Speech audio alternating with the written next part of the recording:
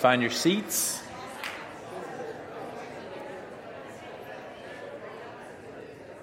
As you're finding your seats, you can open up your Bibles to Acts chapter 3. Acts chapter 3, page 911 in the Pew Bibles. It should be around you if you don't have a Bible. Also will be on the screen.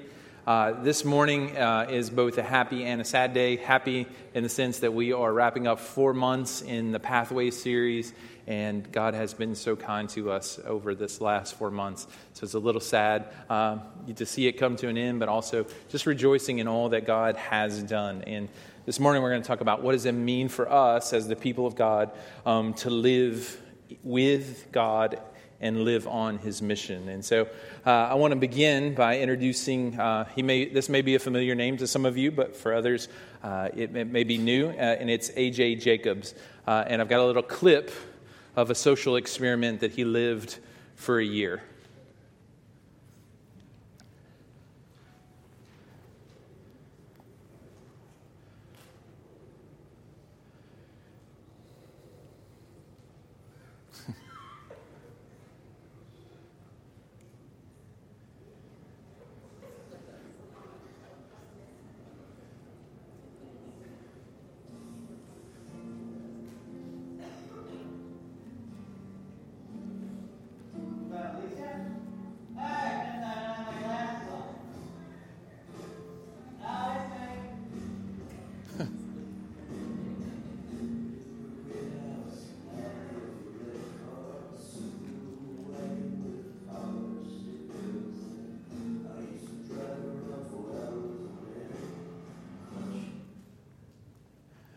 All right, so that is A.J. Jacobs. He spent 1 year trying to take the Bible as literally as possible. And I want to share with you just a few of his reflections.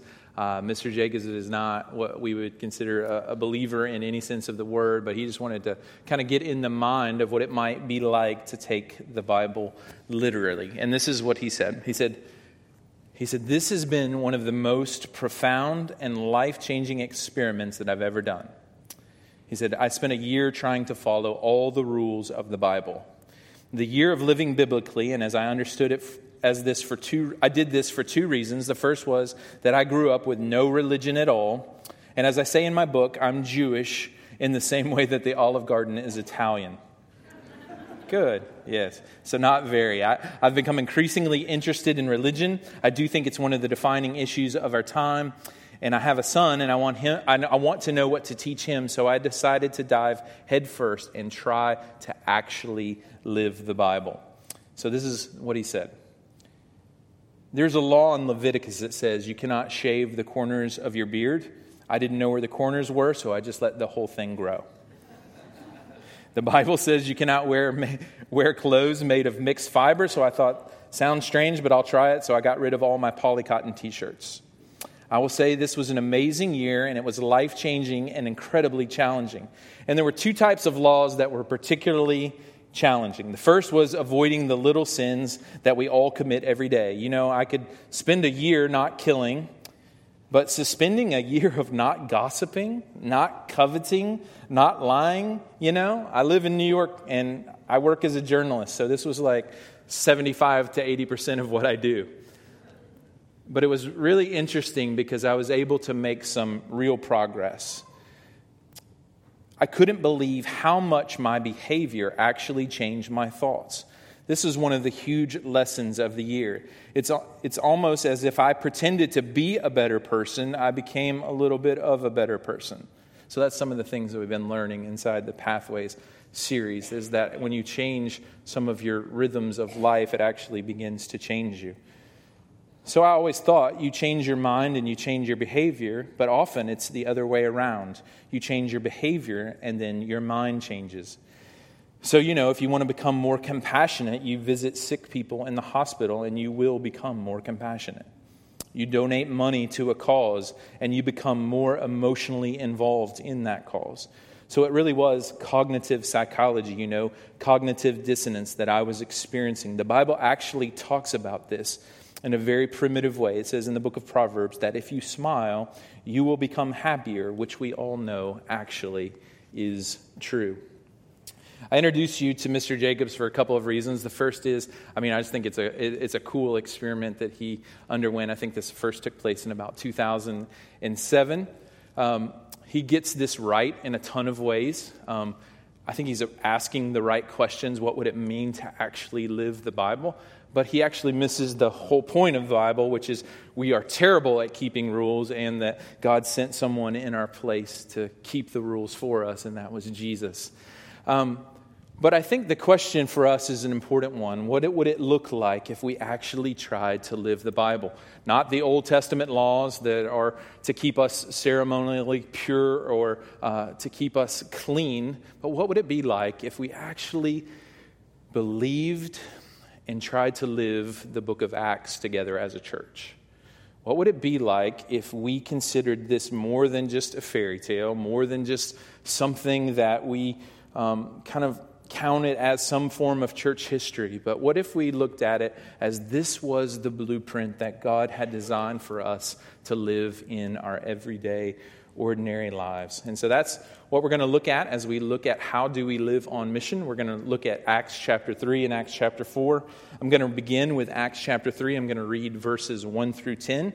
So if you have your Bibles open and you're able to stand, would you stand with me as we look at God's Word? Acts chapter 3, verse 1. Now, Peter and John were going up to the temple at the hour of prayer, the 9th hour. And a man lame from birth was being carried, whom they laid daily at the gate of the temple that is called the Beautiful Gate, to ask alms of those entering the temple.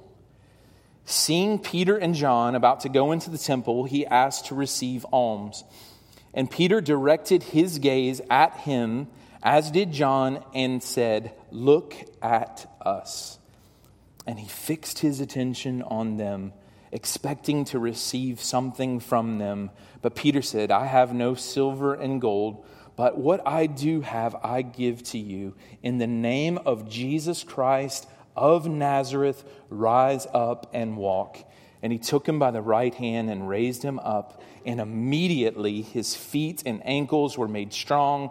And leaping up, he stood and began to walk. And he entered the temple with them, walking and leaping and praising God. And all the people saw him walking and praising God, and recognized him as the one who sat at the beautiful gate of the temple, asking for alms. And they were filled with wonder and amazement at what had happened to him. This is the word of the Lord. Thanks be to God. You may be seated. Let's pray.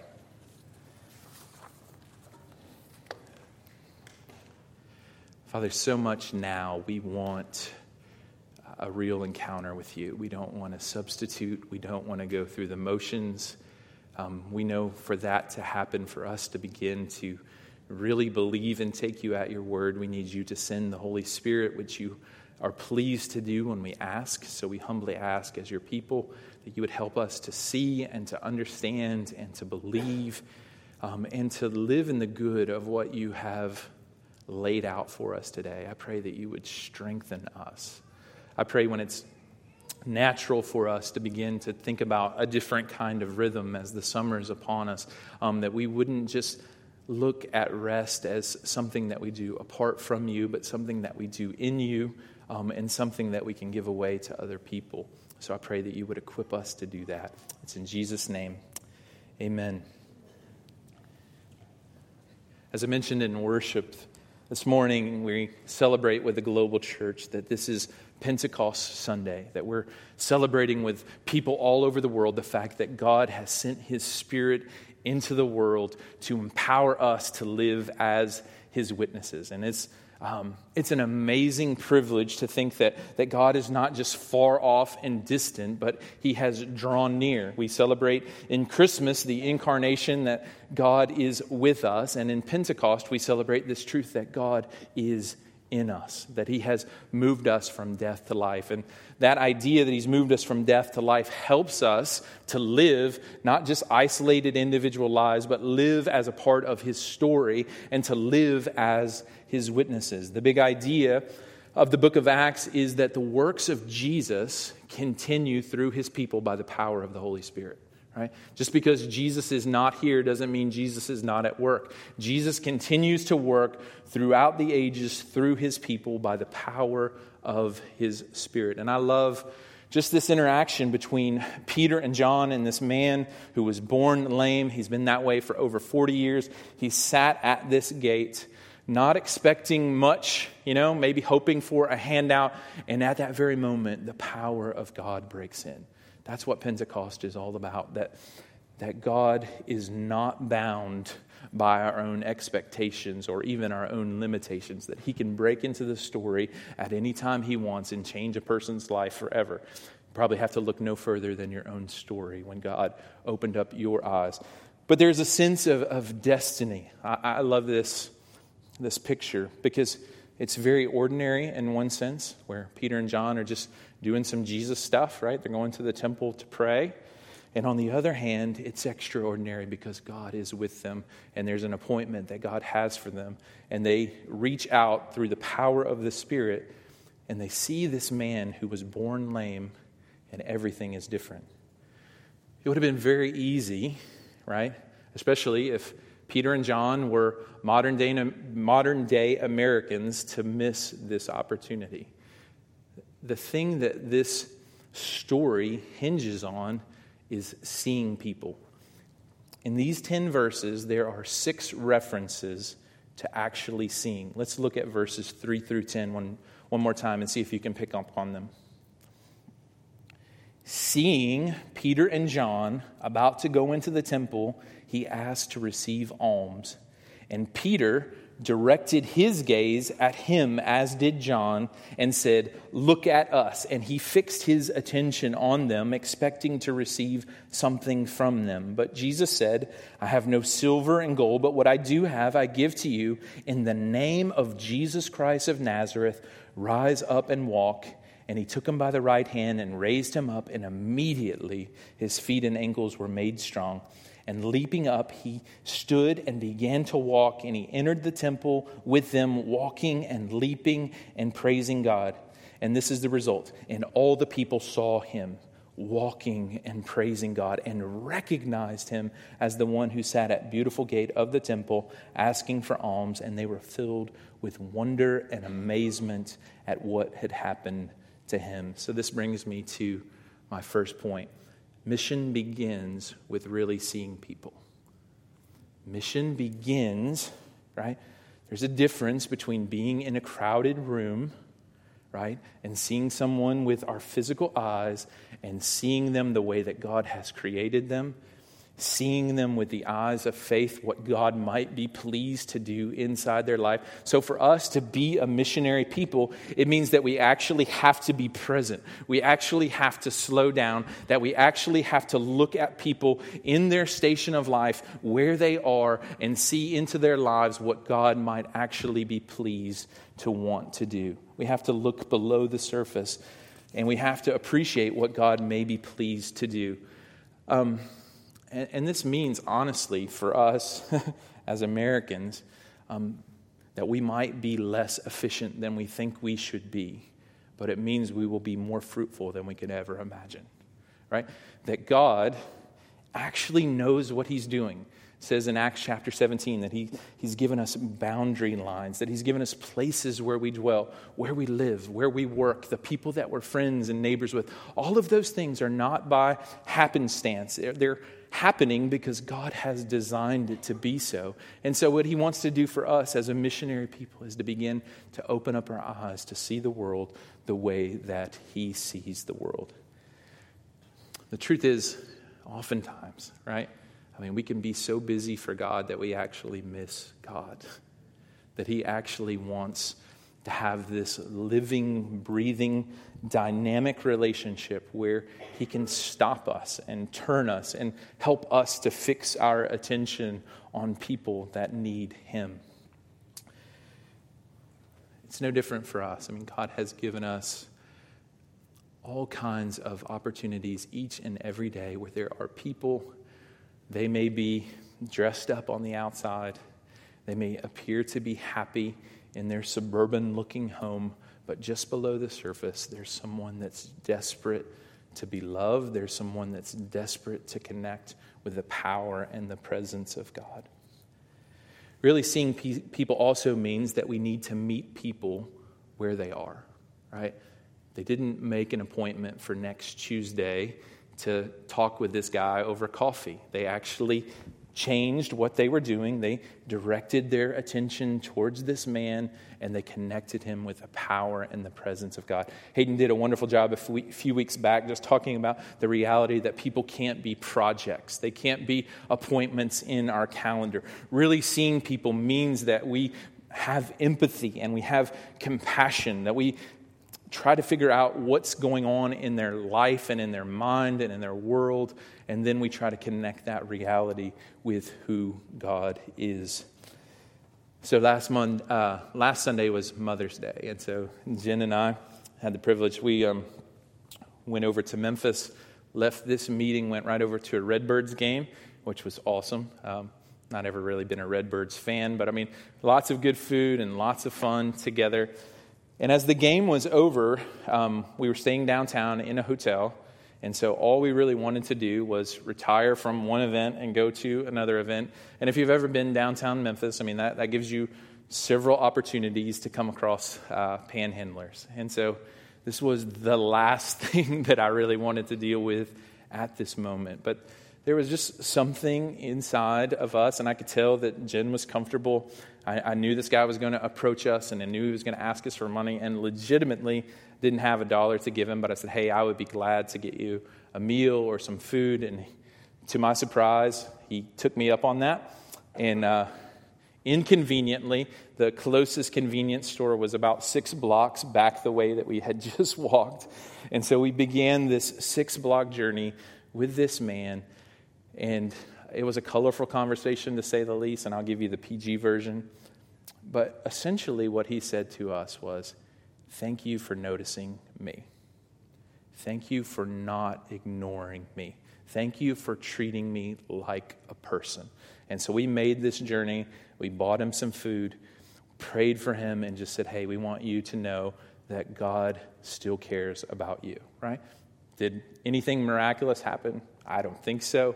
But in that moment, we were able to communicate to him that, hey, there's something bigger out there. God actually cares about you. And at that moment, I mean, it was radically inconvenient for me. It was the last thing that we wanted to do. But I think that's, I don't always respond that way. You know, I mean, there's so many opportunities each and every day that I just pass off and walk by. But sometimes God's pleased to get our attention because he actually loves and he actually wants to reach people. So we all have opportunities like this each and every day.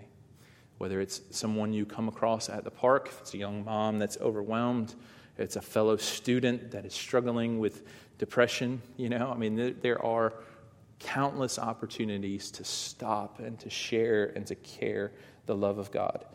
Jo Saxton, in her book, The Dream of You, she says this. She says, when we look at the first century church, we see transformed believers living in kingdom purpose in every part of their lives. Stephen, the first Christian martyr, was a waiter. Paul, Priscilla, and Aquila planted churches, trained leaders, and made tents. Eunice and Lois were mother and grandmother to Timothy and nurtured his faith, producing one of the key leaders of the early church. Luke was a doctor. Lydia was a businesswoman. A home was not just a home. A meal was more than a meal. A job was more than a job. All of life presented opportunities to see God's kingdom and his will to be done in their little piece of earth as it was in heaven. And so I think for us as the people of God is just slowing down and asking God, would you open my eyes and help me to see why I'm on the planet? Would you help me to see the boundary lines that you've given me in a way that's redemptive and faith-filled and hopeful? And honestly, it's really easy in especially the Deep South, where Christianity is as common as a cup of coffee from Starbucks. It's easy for us to forget that this is about God breaking in and changing people's lives, that he actually wants to save people, and that he actually wants to use us to do that, which brings me to my next point. Mission is about connecting people to the power of Jesus. Mission is about connecting people to the power of Jesus. Look at verses 11 through 16. So after being healed, this is what happened. While he clung to Peter and John, all the people, utterly astounded, ran together in the portico called Solomon's. And when Peter saw it, he addressed the people, "Men of Israel, why do you wonder at this? Or why do you stare at us as though by our own power or piety we have made him walk? The God of Abraham, the God of Isaac, the God of Jacob, the God of our fathers, glorified his servant Jesus, whom you delivered over and denied in the presence of Pilate. And when he had decided to release him, but you denied the holy and righteous one and asked for a murderer to be granted to you, and you killed the author of life, whom God raised from the dead. To this we are witnesses." And this is the verse to pick up on. "And his name, by faith in his name, has made this man strong, whom you see and know, and the faith that is through Jesus has given the man perfect health in the presence of you all."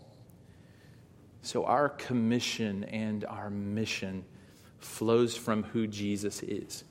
What holds chapter 3 and chapter 4 together is this, the thing that we were singing about this morning. It is the name of Jesus.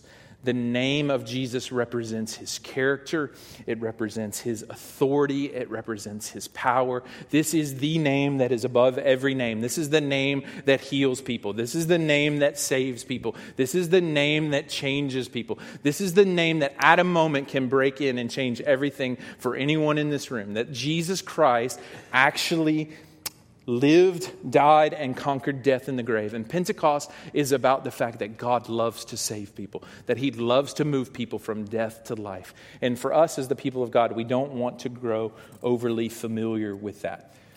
Listen, Jesus did not die and send the Holy Spirit in the world so that a trickle of his Spirit would come into the city of Jonesboro and create a room full of nice people. The Spirit of God was poured out at Pentecost so that life would happen inside this room, that life would flow from this room to the city. That's the reason that the Spirit was given. Not so that we can be a holy huddle, not so that we can high-five each other, but so that we as the people of God can really proclaim with authenticity and authority that grace changes everything. Right? So the Spirit comes, and mission is about connecting people to the power of Jesus, right? It's not about making nice people. It's about moving people from death to life. Joe Saxton also says this. What does this look like? What does the kingdom of heaven look like? Don't grow familiar with this. It looks like good news, forgiveness, mercy, healing, love, justice, and restoration. When heaven touched earth, people were set free from the kingdom of darkness. The former untouchables were touched. The outcasts were given a place in the community. The people who had been singled out for hate were radically loved. And the people that were far from God, who tried for years to be good enough to be loved, and that's our city, discovered God loved them. The kingdom of heaven looked exactly like proclamation, the message of salvation and freedom. So this is important for us because there's a couple of things that happen if we don't pursue this kind of lifestyle. If we don't pursue this kind of lifestyle, the first thing that it does is hollow out our spirituality, right? I mean, there's such a distance, and that's why it's so awesome to have Martin here from India. That there shouldn't be this wide gap between what we read here and what we experience and what we pursue. If we do that, then we just become a kind of a group of people that just have a lot up here but are not able to live as God's people. So it can hollow us out. It also can make us cynical, right? I mean, you can grow cynical when we don't live like this. I mean, we have attitudes like, does God really work like this anymore? But the truth is, if we pursue this, and we're living into this, and we don't see it, a healthy way of doing that is to make us desperate, right? I mean, you can read the book of Acts and say, Father, why not here? Why not us? Why not use this church? Why not use me to see your kingdom come like this? And with all the uncertainty in the world, right? I mean, there was, I believe, the 22nd school shooting this year. And there is a world that is desperate for hope. There's a world that is desperate for just the reality of the power of Jesus, right? I mean, even you can look at the royal wedding yesterday. I mean, there was a real celebration happening because the gospel of Jesus Christ was made clear. People were intrigued. Social media was blowing up because good news was proclaimed. There's a world that is desperate for the reality of Jesus. And this is exactly what we have. J.D. Greear, in his book, Not God Enough, says this. He says, we want a God who will restore us to a peaceful equilibrium, to take away our stress and promise us a blissful afterlife. Most Christians haven't rejected God, they have just reduced him. But a God we can predict, instruct, and control is not a God that will captivate our affections or command our devotion. He is not God enough. He's a God we can never really trust because he's not wise or glorious enough to account for the glories and the tragedies of our existence. Because we have made him small enough to be understood, he is no longer big enough to be worshiped, right? The book of Acts, right? I mean, I'm taking a risk. This is about a big God, right? He's a God that can satisfy, a God that can save, a God that can renew, a God that can restore. And thankfully, we do have a God that's big enough to satisfy, a God that's big enough to be worshiped. That's exactly what happens in Acts chapter 3 and Acts chapter 4. I mean, this man is healed. He's instantly made strong, and he jumps up and he's walking and he's leaping and he's praising God, and his song is met by the song of the crowd. Like, people are literally rioting because the power of God has broken forth, and people are like, I've never seen anything like this. I knew this guy. He's over 40 years old, and now he's healed and he's made whole in the presence of Jesus. And the song of Jesus goes forward. That's what the mission is supposed to be about. It begins with our own worship of Jesus, and it ends with other people worshiping the Savior. So we want to be a group of people that pursue that kind of lifestyle. And that's, I mean, honestly, there's a lot of reasons that we're involved in the nations. We're commissioned to do so. But we as a people need to see God's power break out of our normal, controlled environments so that we can know that what we read and what we see is true, and that he actually wants to bring us back discipled and learned from the nations so that we can spread the good news of the gospel in the same way. And the truth is, in the book of Acts, and in our own city, not everyone is actually thrilled with the power of God breaking in. Look at chapter 4, verses 1 through 4. And as they were speaking to the people, the priests and the captain of the temple and the Sadducees came upon them, greatly annoyed because they were teaching the people and proclaiming in Jesus the resurrection from the dead. And they arrested them and put them in custody until the next day, for it was already evening. But many of those who heard the word believed, and the number of men came to about 5,000. Which brings me to my final point. Opposition plus faith equals progress, right? If you are experiencing opposition, if you are trying to live on the mission of God, I promise you, you will experience opposition. And what's true in the book of Acts is actually true in our own time and in our own city. The people that get the most pushback about the power of God breaking in is actually religious people, right? The Sadducees were the theological liberals of the day. They had exchanged the reality of the power of God for a form of manipulation and control. They didn't believe in the resurrection of Jesus from the dead. And so what we want to be is a group of people that are desperate for the power of God to break in and see the power of God to change lives. I mean, most of us are not going to experience opposition like it appears in the book of Acts. But what you will experience from people will be a distancing, a questioning, like, hey, I mean, we want this much of God, right? I mean, this kind of God is explainable and we can kind of control him. But when you start talking about miracles and you start talking about the Holy Spirit being poured out, like people literally get nervous. And the reality is that the Holy Spirit is God. Like, I don't know how we as people that believe in the Father, Son, and the Holy Spirit can be afraid of 1/3 of the Trinity. Like, the Spirit is good and has good gifts for us, right? I mean, if you ask God to fill you with the Spirit, I mean, Luke 11 talks about this. He's not going to give you some janky gift. Like, he's actually going to give you what you ask for. So let's not be a group of people that are afraid of the power of the Spirit, but let's be a group of people that are desperate for God to move and to change. So there was a boldness, right? I mean, they were persecuted. They were brought before this council. And look at verse 13 of chapter 4. It says, "Now when they saw the boldness of Peter and John and perceived that they were uneducated, common men, they were astonished. And they recognized that they had been with Jesus." Right? This is not about who's the smartest in the room. Right? It says at the end of chapter 3, I mean, this is not about our goodness or our piety. This is about the power of Jesus breaking in and making everything new.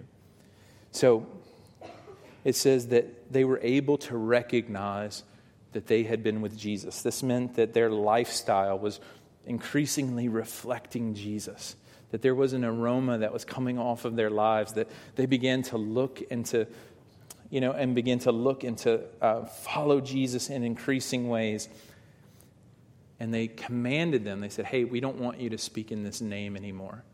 And these guys, all they could say is, there's nothing else that we could do. There's no other name in heaven, on earth, that people are saved. We cannot but speak of what we have seen and heard. We are witnesses that Jesus Christ was crucified, that he was buried for 3 days, and then he was raised again. We are his witnesses, right? And that's what it means for us to live on mission. God's not asking you to know every conundrum inside of the Bible. He's just simply asking us as the people of God to bear witness to what we have seen and what we have heard, right? And if you have placed your faith in Jesus, that's a lot. He's moved us from death to life. So opposition, in a Western context, most of the time we think of that as a stop sign or a yield sign, at least, like when we're encountering something that's difficult. And that's just because as a society, comfort is our idol. But around the world, people get excited when they experience opposition because it is a real opportunity to trust God more. And the reality is when God sets up a world where we encounter opposition and he shows himself strong, he actually receives more glory than if we actually, were just successful at every single thing that we did. Opposition is an opportunity for us to cultivate faith and to see God become more glorified. So don't grow discouraged if things are not happening the way that you think they should happen. Right? Doesn't mean that you should give up. Doesn't mean that you should go look for another field to sow seeds in. But what it does mean is that we have an opportunity to trust God to make things grow. And what we see in Acts chapter 3 and Acts chapter 4 is that there is no form of opposition that can stop the advance of the gospel. That the gospel breaks through. This opposition did not keep them silent. This opposition actually caused them to want to pray. Look at the end of chapter 4. I'm going to read verses 29 through 31. This is their response to persecution. And I'm always provoked by this. It says, they call a prayer meeting, and this is what they say. "And now, Lord, look upon their threats and grant to your servants to continue to speak your word with all boldness while you stretch out your hand to heal, and signs and wonders are performed through the name of your holy servant Jesus. And when they had prayed, the place in which they gathered together was shaken, and they were all filled with the Holy Spirit and continued to speak the word of God with boldness. So when opposition comes, the church begins to pray, right? And I don't know what opposition is going to look like for you personally, but I mean, that opposition hit the church. Like, there's going to be seasons where we as a church face opposition, right? And we have a choice in that moment to say, this opposition is something that we're going to bow to or we're going to buckle to, or it's an opposition. It's a chance for us to build and cultivate faith and begin to make progress. God actually allows opposition to come our way so that we can grow and we can trust Him. Mission is about connecting people with the power of Jesus, but mission is also fueled by the power of the Holy Spirit, right? If there's anything that Pentecost reminds us of, is that God is eager to empower His people to be His witnesses. That we don't have to do this in our own strength, that He is glad to give us more and more of Himself. We can't trust in mere strategy alone, although we need strategy. We can't trust in just being able to muster up enough love for people. Even if you are a master of the Bible, we need the power of the Holy Spirit to make this alive so that people are moved from death to life, because you can only do so much, right? There's not a person in here that can move someone from death to life. That's God's job. But the reality is He wants to use our voice and our lives to begin to see people move from the kingdom of darkness to the kingdom of life. So we want to pray this morning for boldness, right? Because we're not naturally bold. Most of us are naturally fearful. But what God's pleased to do in those moments is to answer our prayers and allow us to grow in boldness. So let's pray. Father, thank you for Jesus. Thank you that His name is above all names. I pray that right now you would fill us all with the power of the Holy Spirit, that we would be more bold in our witness for you, that we would not do this in our own strength. Father, we know the experience of trying to do it in our own strength where we get worn out and tired, but we want to know the strength of being empowered and emboldened for your mission. I pray that you would do that for us as a church. I pray that you would cultivate a reality and a relationship with you, that we listen to you and that we can see other people, and that we're empowered by your Spirit to speak words of life. We know that you're pleased to do more than we can ask or imagine or think. So I pray that you would do that for us as your people. It's in Jesus' name I pray. Amen.